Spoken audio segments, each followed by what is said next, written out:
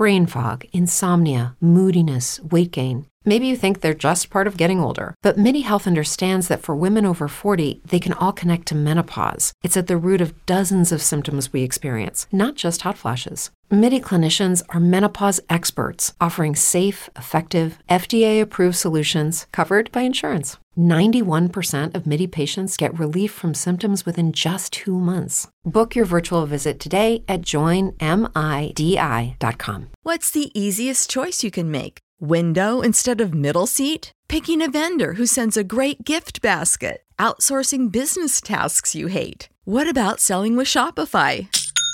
Whether you're selling a little or a lot, Shopify helps you do your thing, however you cha-ching. Shopify is the global commerce platform that helps you sell at every stage of your business. From the launch your online shop stage to the first real-life store stage, all the way to the did we just hit 1 million orders stage. Shopify's there to help you grow. Whether you're selling scented soap or offering outdoor outfits, Shopify helps you sell. Wherever and whatever you're selling, Shopify's got you covered. Sign up for a $1 per month trial period at shopify.com/try. Go to shopify.com/try now to grow your business, no matter what stage you're in. Shopify.com/try.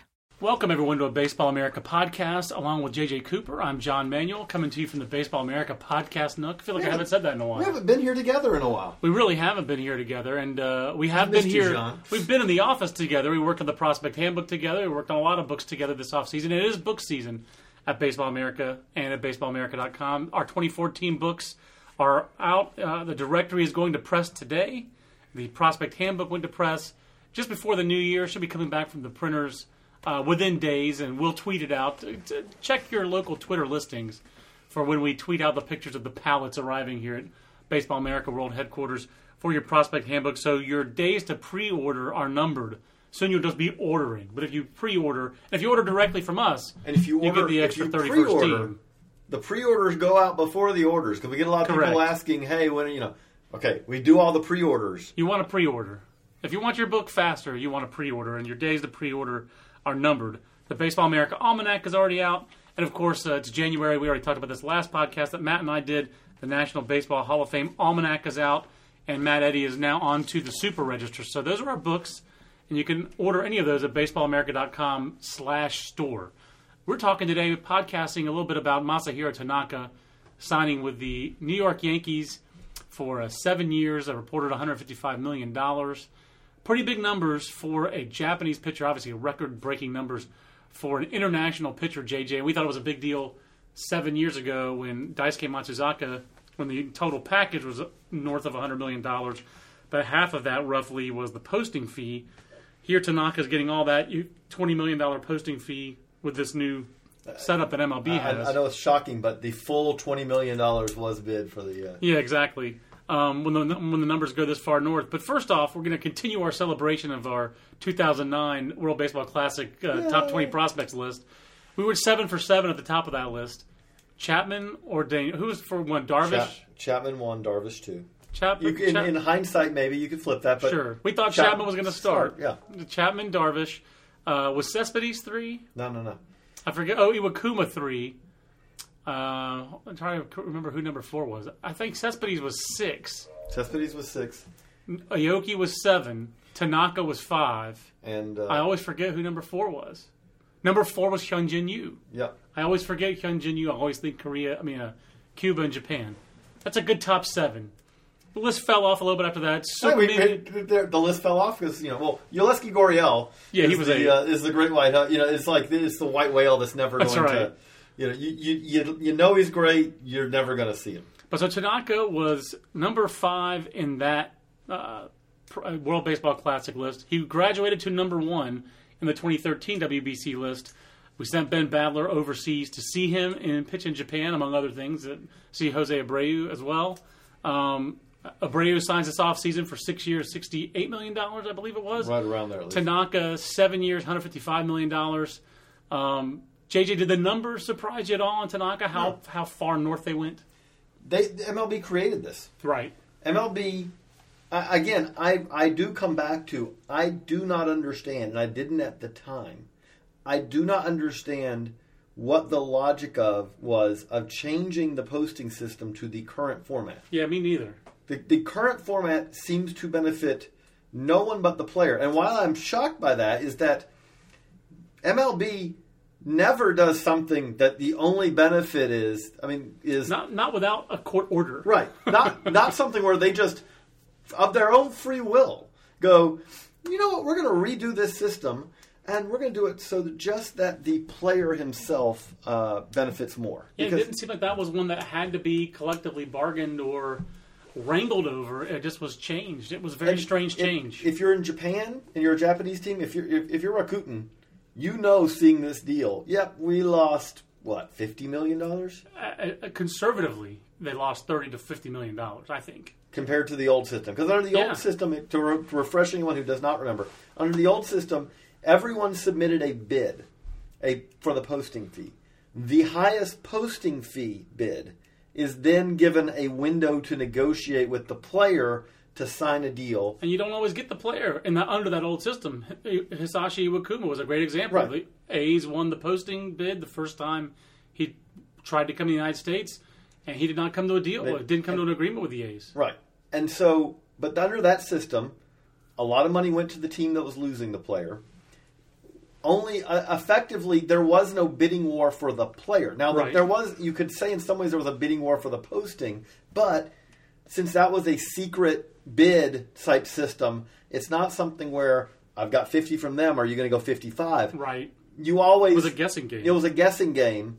I guess that's why they didn't like it, is because there was some unknown. Like, a team could end up outbidding themselves, but that happens in the current system too. It does. But, so what happened instead is that the thing that I thought that was good about that old system, and I think there were things that could have been tweaked, but the best part about the old system was it did give a legitimate opportunity for a multitude of teams to actually be part of the process. Right. Right. A guy like... And we're talking about Oakland and getting in that process for Iwakuma. A guy like Darvish or Tanaka, would it be likely that the highest posting would come from a big market team? Sure. But there was a lot more chance that it was something where, okay, hey, we ended up putting in a slightly better bid than anyone else, and we were able to work out a deal. It's going to be a high-priced acquisition, but there was that possibility. Right. Now, it's not. Now, on any type of premium guy, everyone's going to bid $20 million. Right. Who has any interest in it. Just to get in the game. Just to get into the game. And then it really comes down to, okay, well, each of you pass go by entering your $20 million bid. And so now we're going to see, which gives the best offer. And that's going to be the Dodgers or the Yankees or someone like that. And what we have here is that this is a very rare commodity. I think that when people react to the numbers, and one of the things that they made the point was, wow, Tanaka got as much money as Felix Hernandez. Is Tanaka as good as Felix Hernandez? No, I don't think he is. I don't think so either. That being said, Felix Hernandez never hit the free agent market. There's a big difference. There's one thing to say, I'm going to re-up a couple of years before my contract is up with all the injury risk and all. How many guys of Tanaka's caliber have hit the free agent market pitching-wise at in the his past? age? At his 25-year-old, nobody. That's really the best guy. The best comparable I can think of is Zach Greinke, and I think that Tanaka has a better track record of consistent success than Greinke. Yeah, I would take Greinke though. I mean, I would take Greinke over Tanaka if they were both in the free market. Right. That's the only guy. Right, though. That's very, very few players. Usually you're. I mean, the Greinke or the other guys out there were Anibal Sanchez, who had a very good year this last year, but there was some trepidation if you were going to sign Anibal Sanchez to a long-term deal. But this year's pitching market was the Ricky Nolascos and those Matt kind of guys. Garza. Matt Garza. Everybody who the top starting pitchers on this off-season free agent market every single pitcher had a hickey. Mm-hmm. There wasn't a slam dunk. So, to me, I understand why the numbers got as inflated as they did. Like you said, it's just supply and demand. There's a very finite supply of pitchers on this planet who teams want to pitch game 1 or game 2 of a playoff series. And the Yankees hope they have 2 in Sabathia, who certainly had a terrible year last year, especially for his standards. By anybody's standards, it was a bad year. For his, it was a terrible year. Yeah. And then Tanaka. So, is Tanaka the number 1 starter in New York, number 2? I don't think they really care if he's 1 or 2. I think they're paying him to be a playoff starter wingman for Sabathia and hoping that Sabathia bounces back. This is the same playbook they played from after the 2008 season, JJ. If Yu Darvish had been posted that offseason that year, I'm sure the Yankees would have been hard after him in 2000. Just whoever happens to be on the market, and the Yankees did not see Matt Garza or any of the other free agent pitchers at that level. But when Scott Feldman's getting $10 million a year, I don't have a problem with. I think Tanaka is twice as good as Scott Feldman, and also, even if he hasn't pitched in the major leagues yet. And also worth remembering that there are no strings with this. It's right. money, but there are no draft pick compensation tied to it. And, great point. And beyond that, one thing we also have to remember, again, we have been critical of some of the things that the new CBA and the rules, what it has done. You only have this is the only real avenue you have to spend money. This is what the CBA tells teams to do. Spend your money at the major league level, locking up your young players or giving outrageous, what you think are outrageous contracts to major league players. You have no other option. It's a nearly $8 billion industry, and all that money has to be funneled either to the owners' pockets, which is right, what they're going to do, or to the top players. And if you're the Yankees, at this point, the Yankees farm system is poor right now. No doubt. The Yankees are not getting a whole lot of help from the farm system. Okay, there were times in the past where your approach at this point could be, you know what, we are getting old. We're going to spend a lot of money, to really bulk up the farm system. That's not an option for the Yankees now, in any way, shape, or form. It is funny to see some of the reaction, though, to this signing. First, just like we said, the money. Second, the Yankees part of it. When the Yankees get involved in a major signing like this, JJ, it just brings out the extremes. It brings out the Yankee fans who get excited, and there are more Yankees fans than there are any other fans because it's New York, because of 27 championships, all that. So you get that side of like, oh well, now we're the favorites, or I don't think they're the favorites. No, I agree. That this is all about being part of the conversation. This is a $450 million, give or take, off season. Very similar again to the one back in 2008, 2009 off season, that winter, where it was a $423 million expenditure. That was mostly on three players: Sabathia, Burnett, Teixeira. This year's been spread out a little bit more. But you have $16 million to Kuroda, $12 million to Jeter. $12 million, I understand Derek Jeter's worth more to the Yankees, but $12 million to Derek Jeter, who was drafted, oh, by the way, in 1992. He's 2 years younger than me. I'm old. I'm Jackie Robinson number old. So I don't like saying that number, but everybody knows what number it is. So Derek Jeter's, if you're giving a 40-year-old shortstop $12 million, I understand he has other, coming off a broken ankle who couldn't play last year, basically. That, to me, is a bigger deal or a worse contract in some ways. But they had no choice. From a money standpoint. They had no choice. So they would have been a public relations nightmare. Not only that, but they don't really have... Well, they didn't give Brendan Ryan a 2-year, $5 million contract.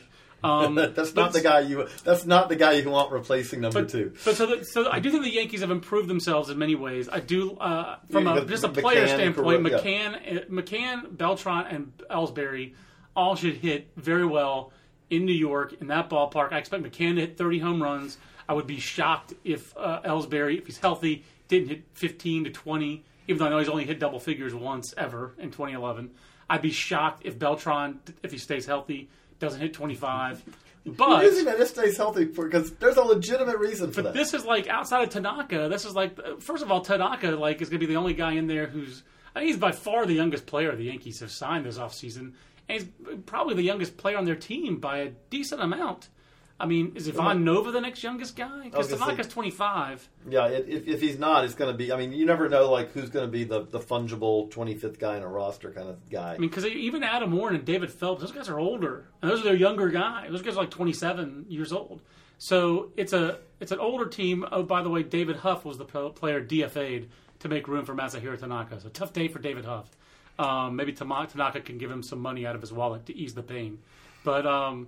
This team, to me, JJ, is not a lock for the playoffs. They still are looking at a projected infield of Teixeira at first, Brian Roberts talking about injury risk at second, Jeter and his caddy, Brendan Ryan. Brendan Ryan is going to have this, the 19th century nickname, Derek Jeter's legs will be his nickname.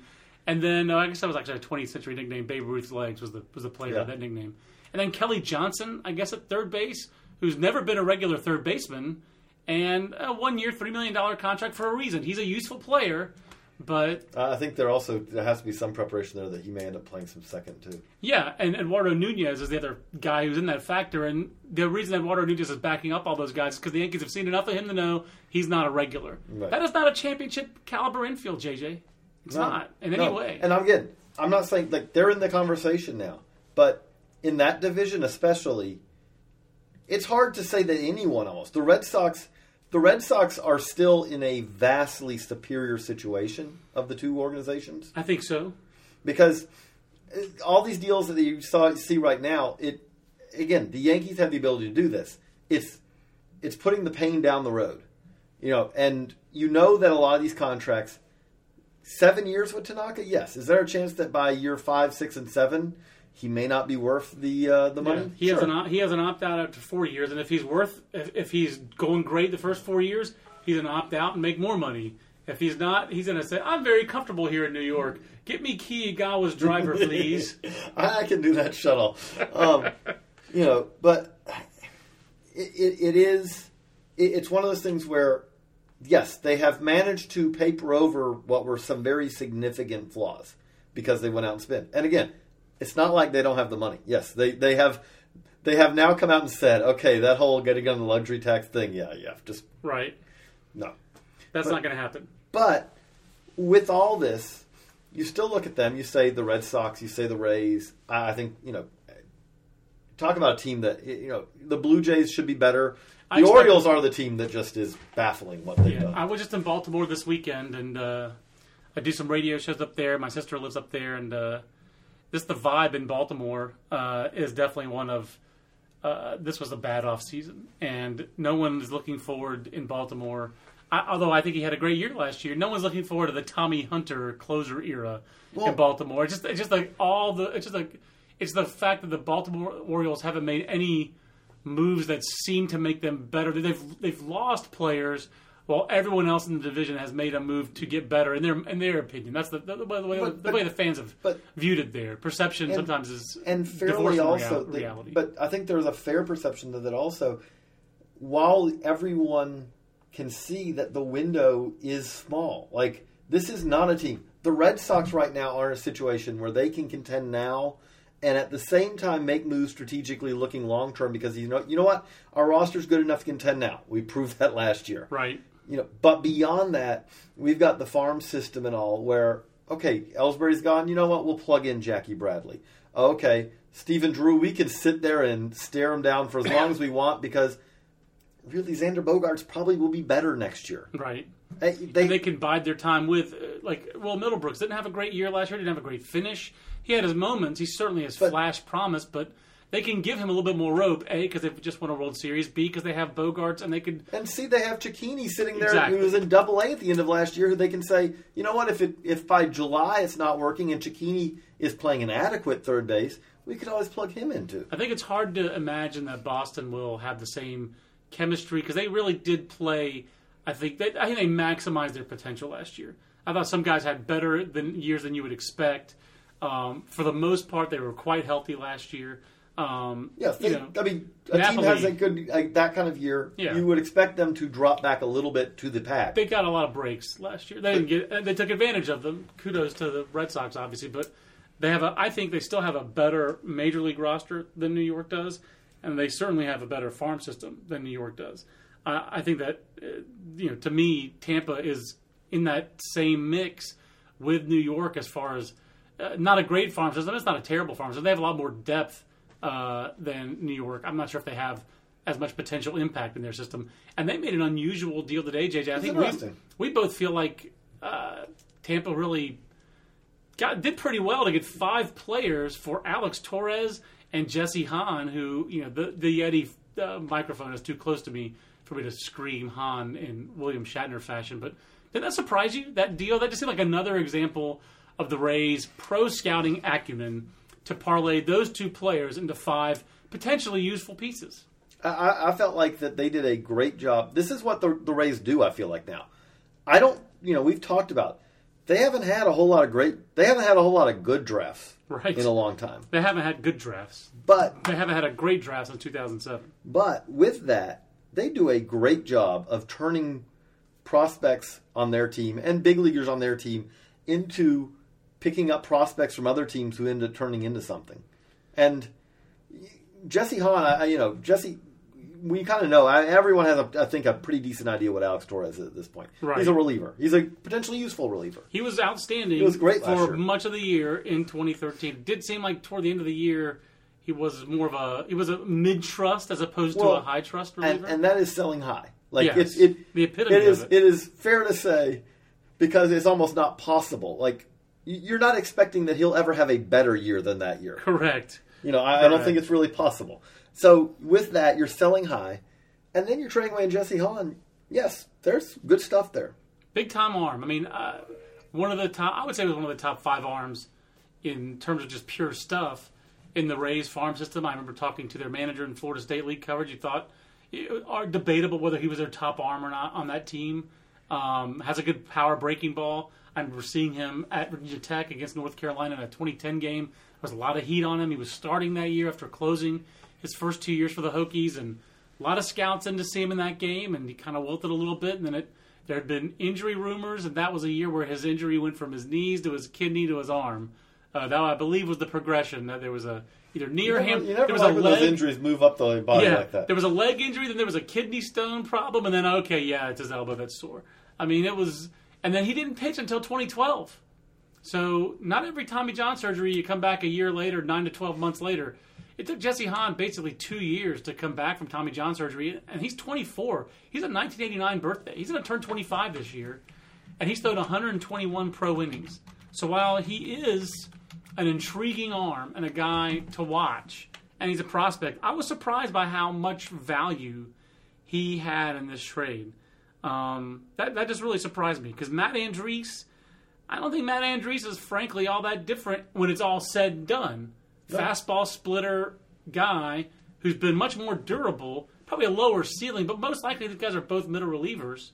Matt Lawless, more of a power arm. But an intriguing power arm.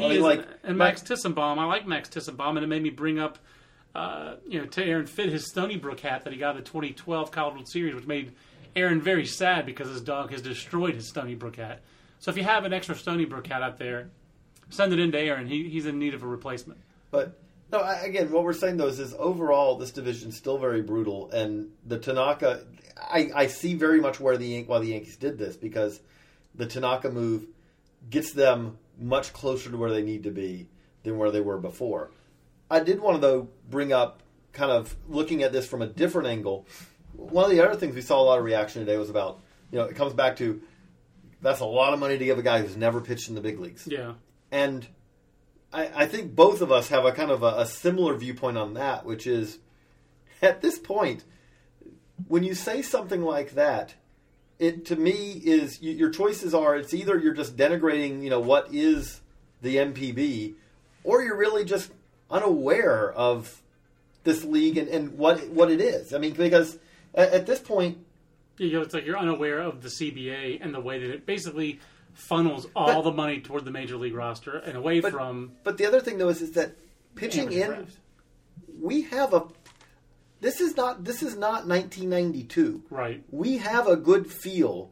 We have a good reason to believe that what Tanaka has done is going to translate. We have 17 years of experience with it now. Hideo Nomo, 18 years. Hideo Nomo's first major league season was 1995.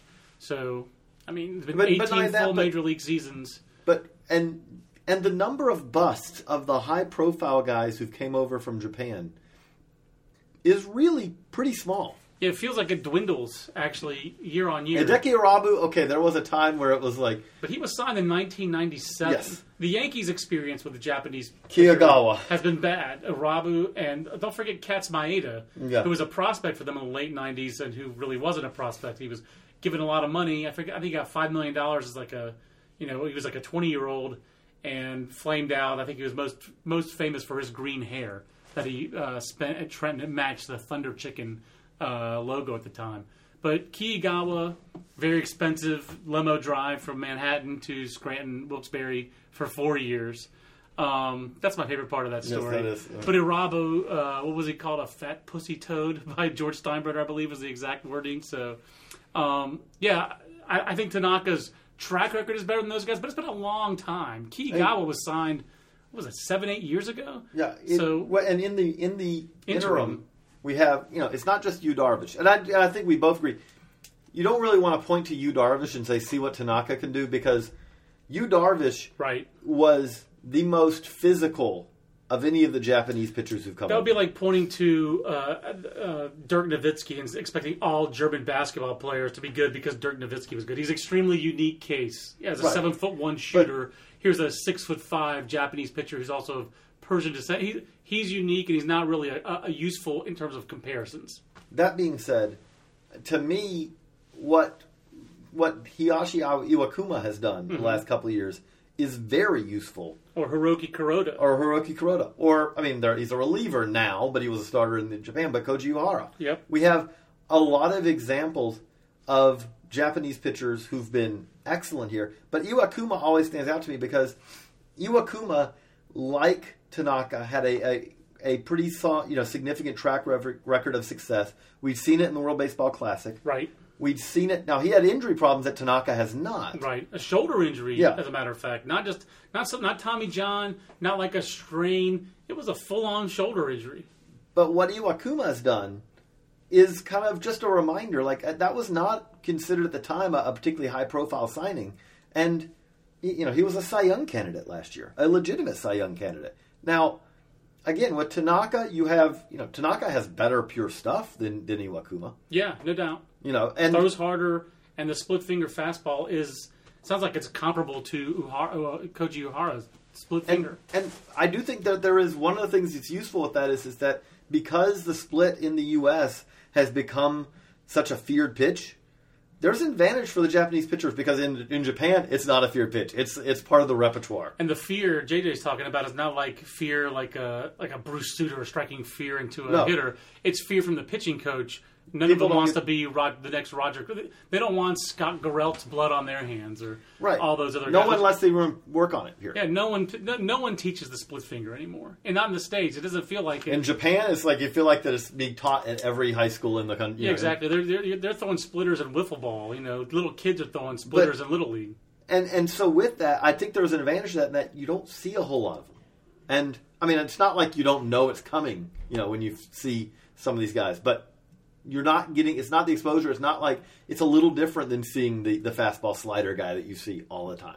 I think it helps him. I think it helps because it is a unique look for all these Japanese pitchers who throw it. And if you haven't gone to, go to baseballamerica.com. We got it linked up today on the front page, of our Tanaka signing story. If you go, we have GIFs of his fastball, his slider, and his split. And I think one of the things that's useful is that for him, his slider and his split, they're hard to tell apart. Right. They have different actions, but they're hard to tell apart.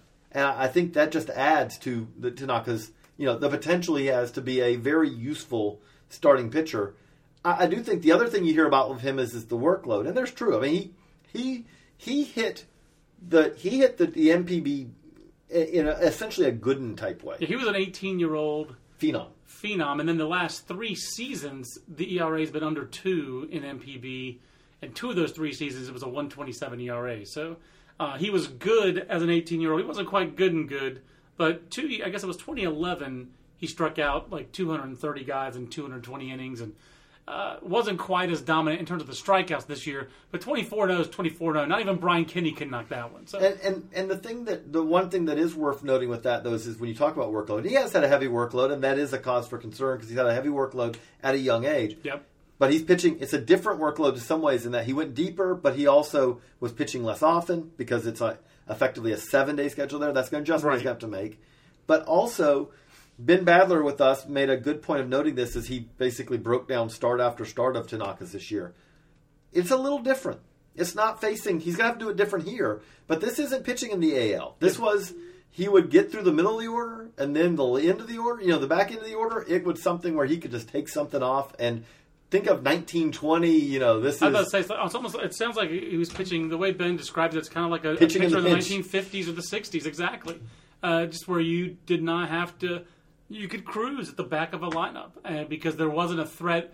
You could give up hits. There wasn't a threat of giving up a home run, and that's what's so different. The two big differences in the American game is any hitter 1-8 or 1-9 in the American League. Any hitter can hit a fastball, it feels like. Any big league hitter can time a fastball and do some damage with it from any spot in the lineup. And number two is the grind of the 162-game season. And those are the two big things he's going to have to adjust to. The shorter work, the shorter rest.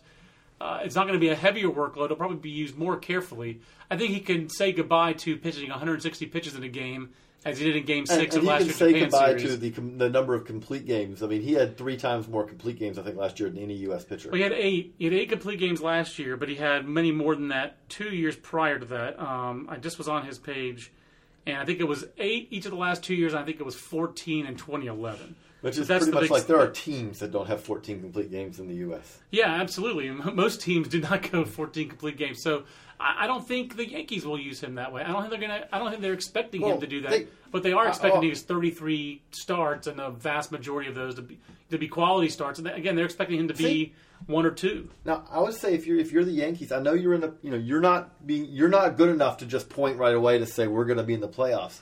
But I would be interested in year 1. Do you maybe actually make them have? You probably don't with the money you're paying them, but I think it would be a little creative to actually give him 30 to 31 starts, like just a couple of times a year. Yeah, back him off for one because he is adjusting to a different, every 5-day schedule. I agree. No, I agree because the Yankees suddenly do have some depth because you're talking about having re-signed Kuroda, Tanaka, Sabathia. That's your top 3. Ivan Nova, you would assume, slots into that 4th spot. Is their 5th starter David Phelps? Is it Adam Warren? Both those guys, had their... Whichever one's not, you figure is going to get some starts during the season. The other guy's going to be a long man. And to me, their bullpen is still a real question mark. We mentioned the infield. I mean, they did lose the greatest closer of all time, who was still quite effective last year. So they have to replace him. And if they replace him with David Robertson, then you have to replace one of the game's better and more consistent setup men. That's not to be trivialized, is that David Robertson's been a really nice bridge for them to Rivera for a good 4, almost 5 years. I mean, well, what you're hoping is that it just follows form, and you go, okay, so this is Rivera was the setup man for Wetland, and now every 20 years we do this. I don't think that's going to happen. But yeah, I don't either. Their bullpen was a problem last year. They did not plan on giving Preston Claiborne innings that mattered, and they had to. So Tanaka does not solve all their problems. He doesn't paper over all their problems. He does make them much more of a contender, I feel, in 2014 than they were previously. Previously, I think they were a cinch, not playoff team. Now I think they're in that mix. They're certainly not a cinch playoff team. They're a lot more in the mix now. There are not a lot of teams that I think Sabathia will bounce back and be good. I don't think he'll be old-timey CC, but he's not going to be...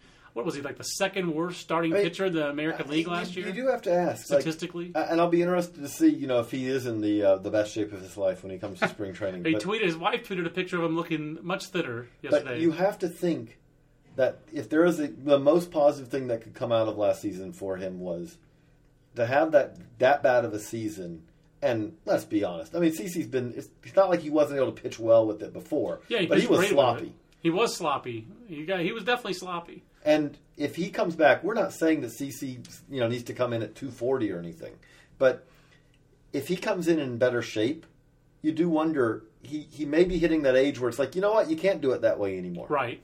I mean, I think that's very reasonable that he's getting past the point. Guys lose a little arm speed.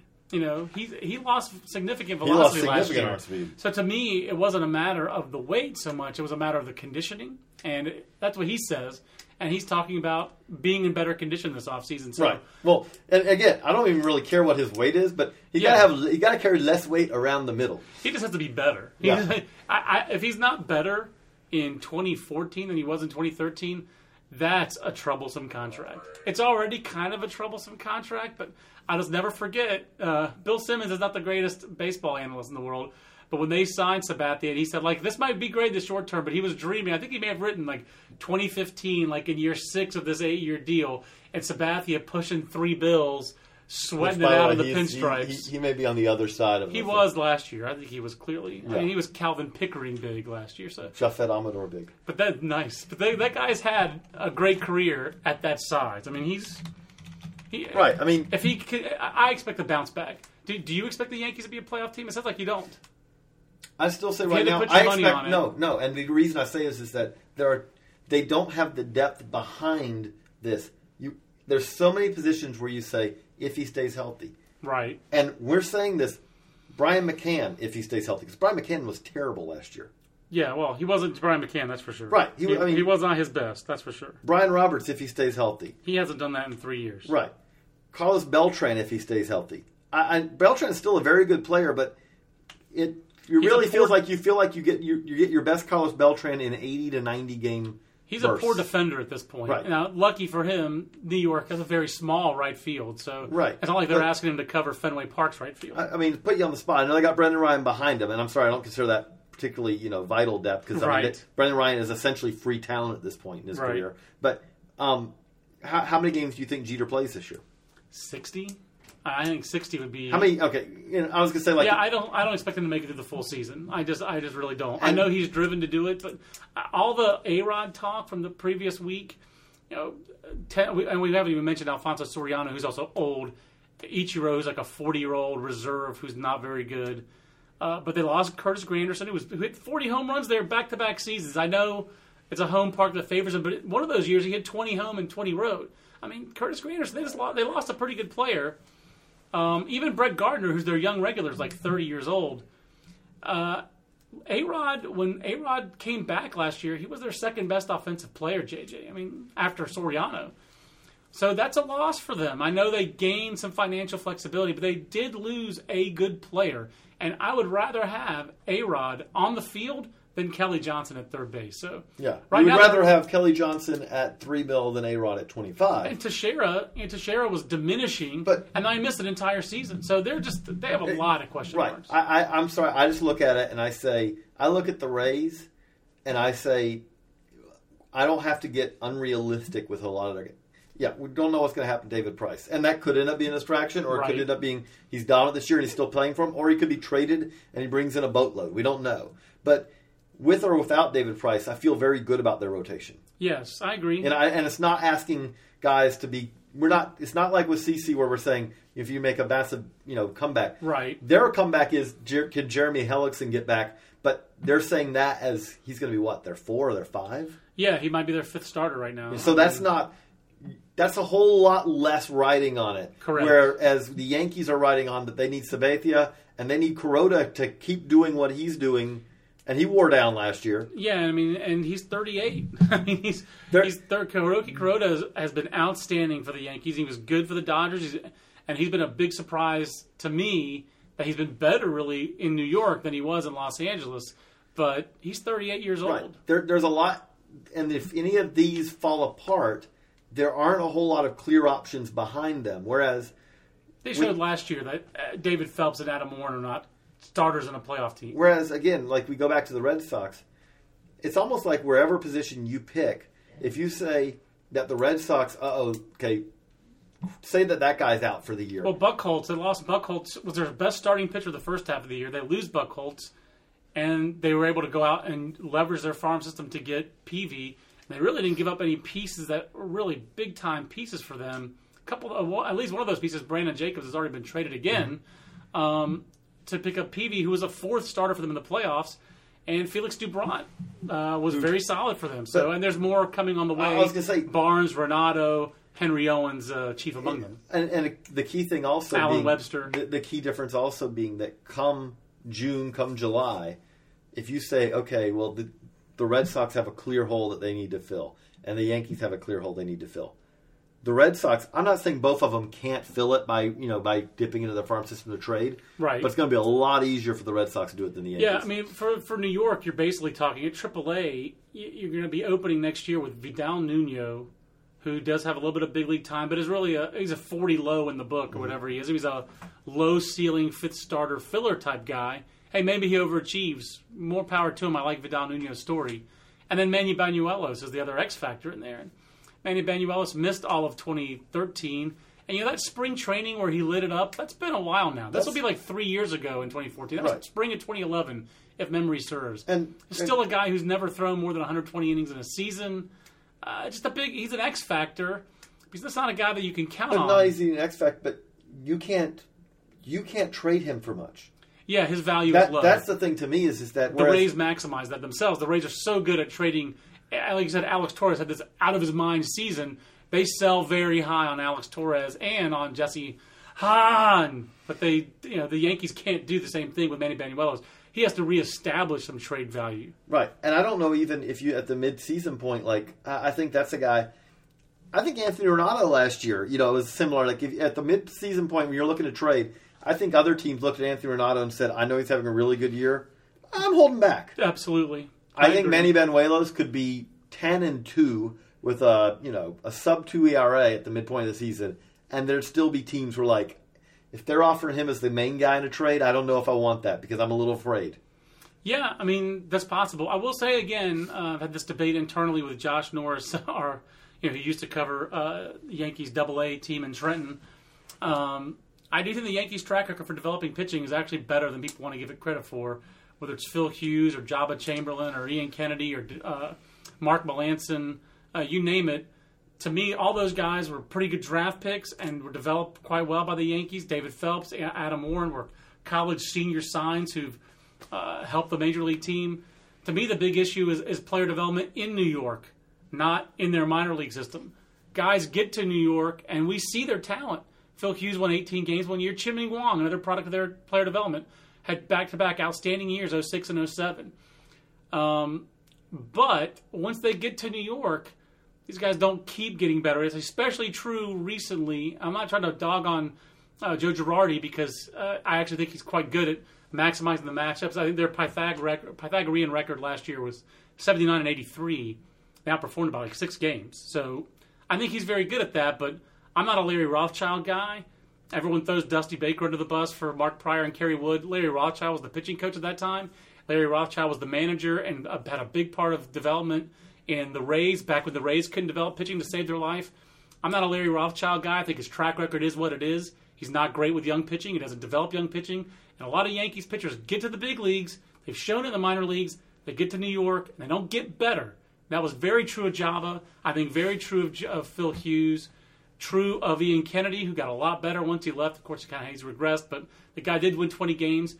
So to me, I do think the Yankees know what they're doing when it comes to scouting, drafting, and developing pitchers. So I have some faith in Banuelos, but he might be another guy who gets better once he leaves the nest in New York. Well, I think part of that also is that they do not have a situation normally where a guy is given 5 starts to kind of figure it out.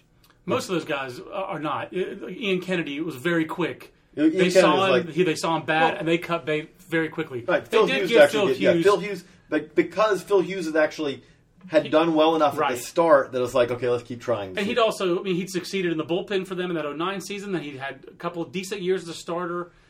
He certainly regressed. I think we've talked about it on the podcast before. I really feel like he was a product of a fly ball pitcher. He was a bad fit in that ballpark. So will he be a better fit in Minnesota? I think he probably will. A little bit less pressure and a little bit more forgiving ballpark and Target Field. One that Justin Morneau was complaining about. You can't hit a home run there unless you turn on and jack it. That is certainly not the case at Yankee Stadium 3 or whatever you want to call it. But yeah, so Tanaka, that'll be the other factor. Tanaka's going to a pretty offensive ballpark. JJ, we'll see. But I agree with you. I have more faith in the ability. I think we have a long track record with Japanese pitchers. And he fits the track record of the guys who've been successful in the United States. So right, and by successful, I think the key thing is that if you think that he's going to win the Cy Young next year, then you're expecting too much of this guy. That's not who this guy is. Right. This is not the best pitcher in baseball. Right. I do think he was the best free agent pitcher on the market this offseason. This is the best free agent pitcher on the market. But Zach Greinke is a number 1 for most teams. It was a number 2 for the Dodgers. Which, by the way, the Dodgers were in the. I mean, when you talk now, that was amazing. When you talk now about teams that are throwing around their weight, don't worry about the Yankees. The Yankees have enough problems. If you are a team, if you want like to rail against the big revenue team that throws their weight around, yell at the Dodgers, because the Dodgers are like, no. There is no limit. If they'd had Tanaka, they would have had 5 of the top 15. They have 5 of the top 15 contracts in baseball right now. But Gonzalez, Crawford, Kemp, Greinke, Kershaw. The best way to put it is the Dodgers acquiring Tanaka would have been simply, is he good? Yes. Okay, well, we want him. We don't need him. Pretty much. When we talk about the Yankees needed him. Yeah. I thought the Cubs, the Cubs in some ways needed him. I think the Cubs are probably the biggest loser in all this because there is some. Again, maybe I shouldn't put so much on the fans, but the Ricketts family buying the Cubs from the Tribune Company. They've already kind of rattled some cages in the neighborhood there with the rules they have with the rooftops and stuff. What they want to do with the video board. There's several other elements where it's gotten off to a rocky start there. And oh, by the way, the team has stunk the last 2 years. And really bad. If only look at the Astros, please, is what the Cubs have been saying for 2 years. So the rebuild under Theo Epstein's taken some time. I think it's understandable. They had to tear down a little bit before they got started. I do think that that was truly a team that it was in some way. I know fans don't like it, but it was time to stop trying to essentially run in place. Right. That said, this year's team was worse than they thought it would be because Castro and Rizzo stepped back, and Edwin Jackson was worse than they thought. So they could have used the goodwill of a Masahiro Tanaka signing. So I think they're kind of the loser in this. I don't understand why the Angels didn't bid or didn't seriously bid. That seemed like the kind of thing the Angels should have gotten in on, JJ. You just did an Angels chat today. Not a lot of help on the farm coming there. I mean, why do you think they didn't get more involved in the Tanaka? Is it just, I wonder if they're tapped out. Exactly. I wonder if they're tapped out. I mean, you are talking about at some point when you talk about a whole lot of years with them, do you get to a point and go, wait a second, we signed Pujols to this deal that we're going to be paying for a long, long, long time. Yeah. And then we went out and got Hamilton. These haven't worked out all that great for us. Do we want, at some point, and they're stuck down this road because they have no other option if they're going to contend. But there may be some trepidation of, whoa, it's getting to 7 years, 150. Okay, we're out of this from the idea of we can't be linked to him for this. And if it goes poorly, we just can't have another contract that could be awful for us. Because it just surprises me because the Angels are clearly in a cosmopolitan area, albeit it's Anaheim, not Los Angeles. I understand that it's Orange County, so it's not quite the same demographics. But I mean, look at what the Dodgers were able to do in terms of their marketing with Hyunjin Ryu tapping into the Korean American market there in Los Angeles. I go back again to the 2009 WBC with the Japanese and Korean fans that were crazy there in Dodger Stadium. So many Asian American fans, Japanese American fans, who I think would, in the history of the Angels, I mean, Japanese player Shigetoshi Hasegawa. Has there been another significant Japanese player on the Angels? Not that I can think of off the top of my head. I follow you on that, but I wonder if you say... You can make the money. I guess, maybe it's an investment in a Far Eastern fan base that has money. Right, but I guess it really comes back to is like, do you say, you know what, we can't have a third $150 million plus deal? I think they're a big market, but are they not that big market? I think if you're the Angels and you're thinking, do we give this guy the money and it will? By the way, we have Mike Trout coming down the line, exactly. And by the way, I mean, I'm sorry, I know they have to save the money for it. Okay, if I put you on the spot, what do you think the odds that Mike Trout re-ups with the Angels? That's a good question. They're not. They do seem that they're shrinking. I do think most players like playing for the team that drafted them. There's some goodwill there that the Angels do seem to be chipping away at year by year. You don't. But he's not the guy to re-up. But it's Los Angeles, to re-up at a below. I mean, I know you're not going to. You don't have to pay him $10 million when he's on his. You assign his salary, but you don't. The re-upping him and all that is those things are remembered. I agree. Those have chipped away at his. I think his good feelings, his reservoir of good feelings for the organization. I would put the odds at about 75% because I think they are going to empty their coffers, and they do have deep coffers. I don't know. One thing I will say, I don't know if we know for sure Artie Moreno is still going to be the owner. He's been struggling here. It seems like the last couple of years, and there has to be some significant frustration in that organization from the top down with the way things have gone, and with the fact that the Rangers have had with the exception of the Derek Holland injury, the Rangers had a great offseason. The A's are still formidable.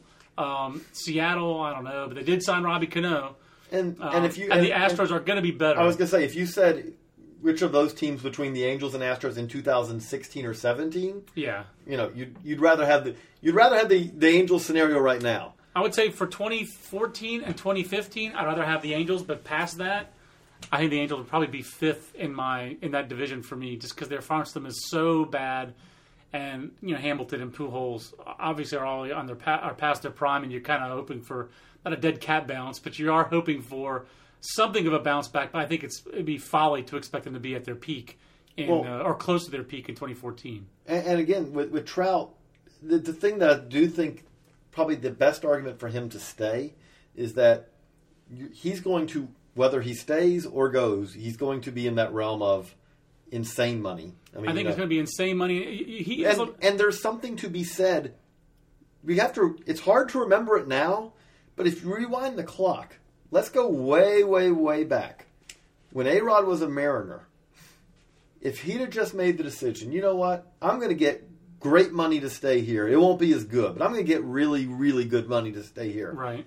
How would A-Rod's career have been different?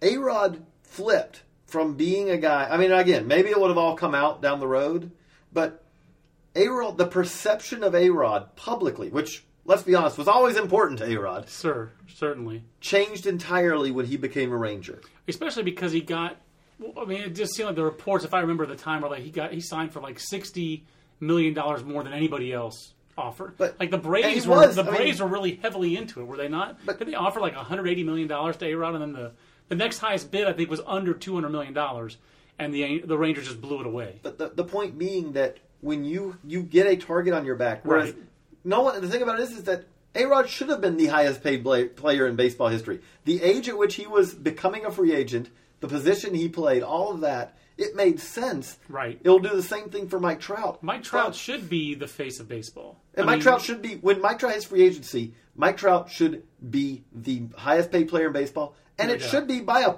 pretty good bit. I agree again. But unless Bryce Harper comes on. But if you do that, the problem I'm saying, though, is if you do that, all of a sudden, and whether this is important to you or not, because you've got to make that decision as a player, but all of a sudden, the perception of you changes. Right. If Mike Trout signs the largest by far contract and leaves in free agency, the perception of Mike Trout around the game is going to be somewhat different forever going forward. He can just look at Bryce Harper. Bryce Harper is already thought of by a lot of people as that he turned heel basically when he thumbed his nose at the draft rules and left high school 2 years early. For some people, when he did that, he turned heel. And it's he was ready. Exactly.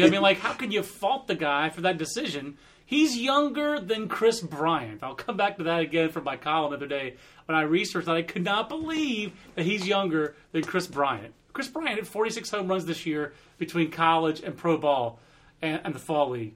Well, Bryce Harper's hit more than 40 home runs in the major leagues, and he's younger than Chris Bryant. Right. I'll say that again. So Bryce Harper already shows when you are perceived to do something, just like A-Rod was, just for the money, that perception changes very strongly. And if he re-ups with the Angels, it never does that. That's what I'm saying. Even if he gets the biggest deal in baseball history. If he signs for $400 million, but it comes out that he could have gotten $500 million, people are going to say, oh, he left $100. Remember Cliff Lee a couple years ago? The outlandish amount of money that he got in Philadelphia, but he left money on the table. That's all. That was the narrative. If you stay, no one ever as a public perception, it never happens if you re-up with the team that you were with. It never, give me an example of a guy who got a whole lot of money to re-up with the team he's with, and people went, "Wow, that greedy guy." And again, I find it humorous because when you say greedy, it does happen in the NBA, I think sometimes. Right, but in baseball, I'm saying because I'm just talking about in baseball, it is funny because when you say greedy, it's not like fans are unsophisticated enough sometimes. They're not saying a lot of times. They're fanatics, but they're not giving you money back. They're not saying, you know what, we didn't, we ended up saving money on that deal. Instead of putting that money in the owner's pockets, we're going to send it back and cut ticket prices. Yeah, It doesn't happen. they don't go George W. Bush on you and cut you a rebate check. Yeah. That doesn't happen. So, yeah, I agree. That's why I think that there's a possibility. Are there any other baseball players other than Bryce Harper who you see in national TV commercials, other than retired players? It's Trout. CJ. Yeah, it's Trout. It's Trout. And Josh Hamilton and CJ Wilson. Oh, that's right. I guess they. Well, Joe Mauer also does the Head and Shoulders commercials, but it's a small number. I feel like Trout being in Los Angeles and being that electric is a big reason why he has that. So to me, that's another reason to stay in LA. The two guys, maybe he just goes to the Dodgers. I mean, they have the money. The two guys who could enter in that conversation, I think, going forward, Jose Fernandez. Jose Fernandez could become the face of the game. It's harder for a pitcher. I think it's also harder for the Marlins. Right. Harder for anyone from in that sports market. And the other one is Carlos Rodon. Yeah, well, I was going to say Carlos Rodon, and he's apparently quite the guitar player. I was talking to the scouting director the other day who said Carlos played when they had their in-house meeting, which was pretty funny. I think Carlos Rodon, especially in a city like Houston, it's one of the bigger markets in the country, even though people don't think about it that way. If Houston's good, I mean, you think about Astros history, Nolan Ryan was one of the bigger stars in baseball before he got there, but he became an even bigger star when he was there. J.R. Richards, same kind of thing. Scott. There's a tradition of the fireballer in Houston. Shane Reynolds didn't quite live up to that same thing. But I mean, even Oswalt. I mean, Oswalt was it was kind of a big deal. He was a big deal for a little guy. Lance Berkman was a big deal. I mean, like it is. It's not. You're not going to be lost there. It doesn't hurt exactly. It doesn't hurt to go to Texas and be a big deal. And by the way, again, we keep saying it. Like I said, I had the Astros chat yesterday, and it's like, so are there any other options at number one? No. I mean, like we don't know. It's a long ways away, from June and all that. But I mean, Jeff Hoffman is a really solid second, and if you want to just measure their stuff for stuff, Hoffman versus Rodon. Yeah, Hoffman has the stuff to be a number one pitcher, a number one pick in a draft. He also struck out like 6.5 per 9 last year. The measurables of their stuff are in the same ballpark. They're fairly similar, but Rodon's left-handed, which is a check in his box, a check in the box for him. Rodon's big game history is ridiculous. Rodon's strikeout history compared to Hoffman's is ridiculous. Hoffman's quite athletic. There are a couple of videos of him dunking this offseason. Carlos Rodon is also athletic and durable-bodied and strong. The only knock, really, on Carlos Rodon is that he's thrown a lot of sliders in college. So that's the one thing you really want to see. Because, again, last summer, toward the end of the summer, especially against Cuba, you can't knock the changeup anymore. The changeup was a major league average pitch, if not better. He was basically pitching with a 70 fastball, an 80 slider, a 50 changeup, and probably 50 command because he was precise that day. So when you're talking about a guy at his best, you're talking about a guy who, again, facing their biggest rival, North Carolina, for the last 6 times NC State and North Carolina have played, Carlos Rodon has pitched. And 2 of those games are extra inning wins for North Carolina, where Rodon goes 9 and 10 innings and gives up no earned runs against a team that went to Omaha. So again, he's been at his best in big games. I think all these are separating factors that make Rodon a clear 1, Hoffman a clear 2. Again, if you say Hoffman's in the conversation, what you're saying is that you're grading it on. There's 2 possibilities. It's okay. I think that Rodon's thrown too many pitches, too many sliders, and he's going to back up. Or you say, I just do not care about what they've done. It's all exactly. You're saying what have they done? Because if you care at all what they've done, correct, they're not in the same conversation. I agree. I think that's a fair way to put it. I do. We have talked to one scouting director who has Hoffman over Rodon on his board at this time in the fall when we're doing draft report cards. But I think of the other 9 or 10 that we asked the question to, if there were 10 that we asked, 9 of them thought it was a clear 1. Right. I actually had one guy who's like, he picks, he doesn't pick high, and he said, look, I can tell you the answer, but at the same time, to be honest, I'm not even thinking of Rodon because I won't see him this year unless I'm in for something else. Because the reality of it is there is no chance that I will get to. And I'll reference you again to our April 2nd, 2011 podcast. No, it was 2012, his freshman year. That's the podcast. Go about 55 minutes in. That's where me and Aaron go nuts on Carlos when he was a freshman and just compare him to recent left-handers of that vintage. I mean, so the guy turned down $500,000 out of high school from the Milwaukee Brewers and how different would things be from the Milwaukee Brewers if they? Well, who knows how different they'd be for Carlos Rodon? Maybe he wouldn't be very good. The Brewers' pitching development track record not the same as the Rays. But yeah, I would take Rodon over Tanaka in our top 100. Absolutely. JJ, let's wrap on this.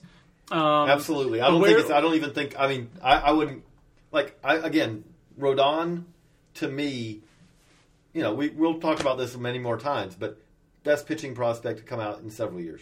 Yeah, I mean, at least since Strasburg, and I think he has a case to be better than Steven Strasburg. I think he has a strong case that you'd like him better than Steven Strasburg. I mean, like the other comp, I guess, is David Price. He's a little bit more conventional than David Price. Maybe not quite as athletic.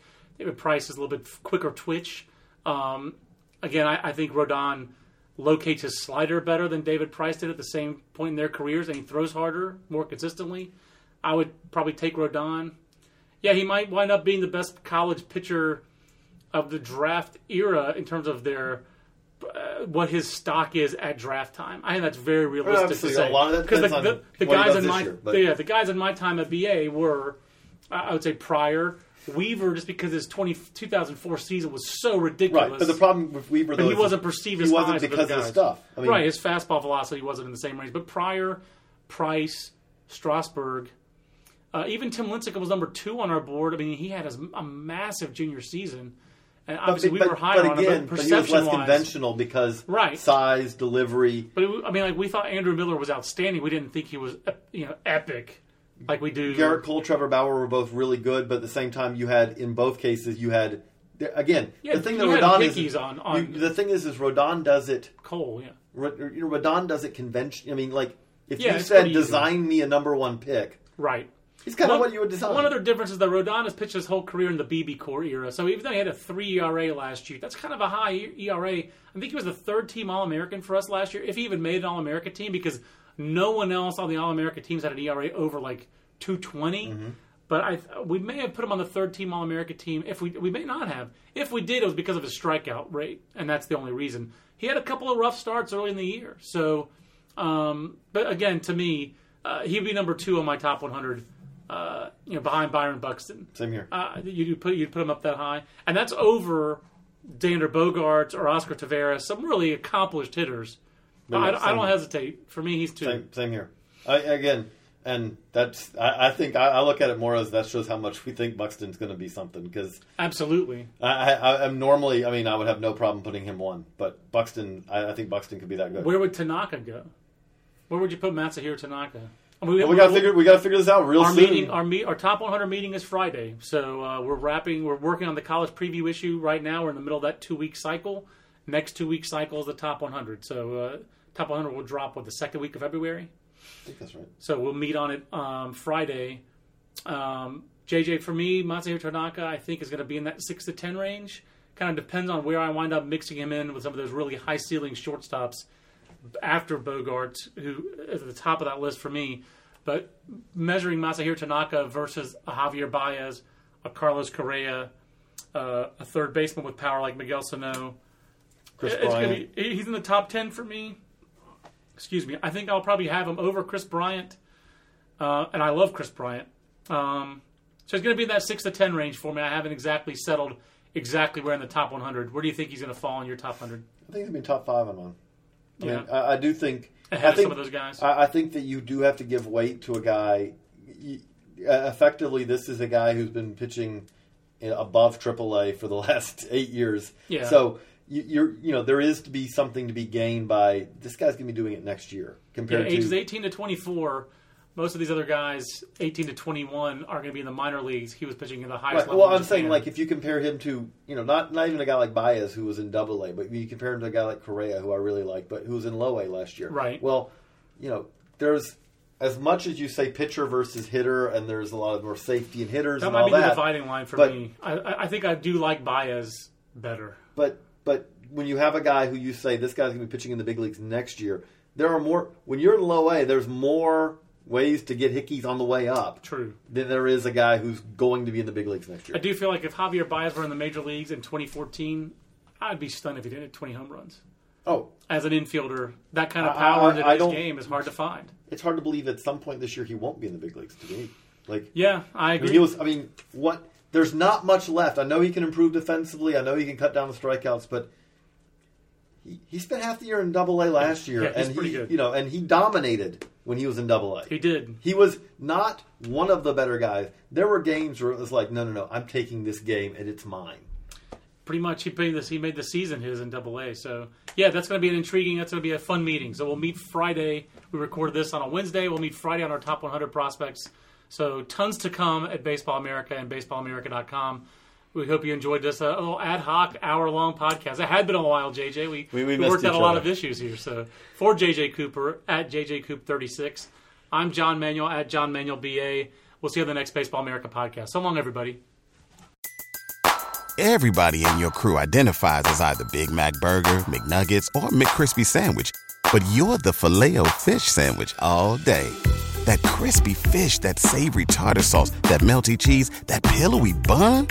Yeah, you get it.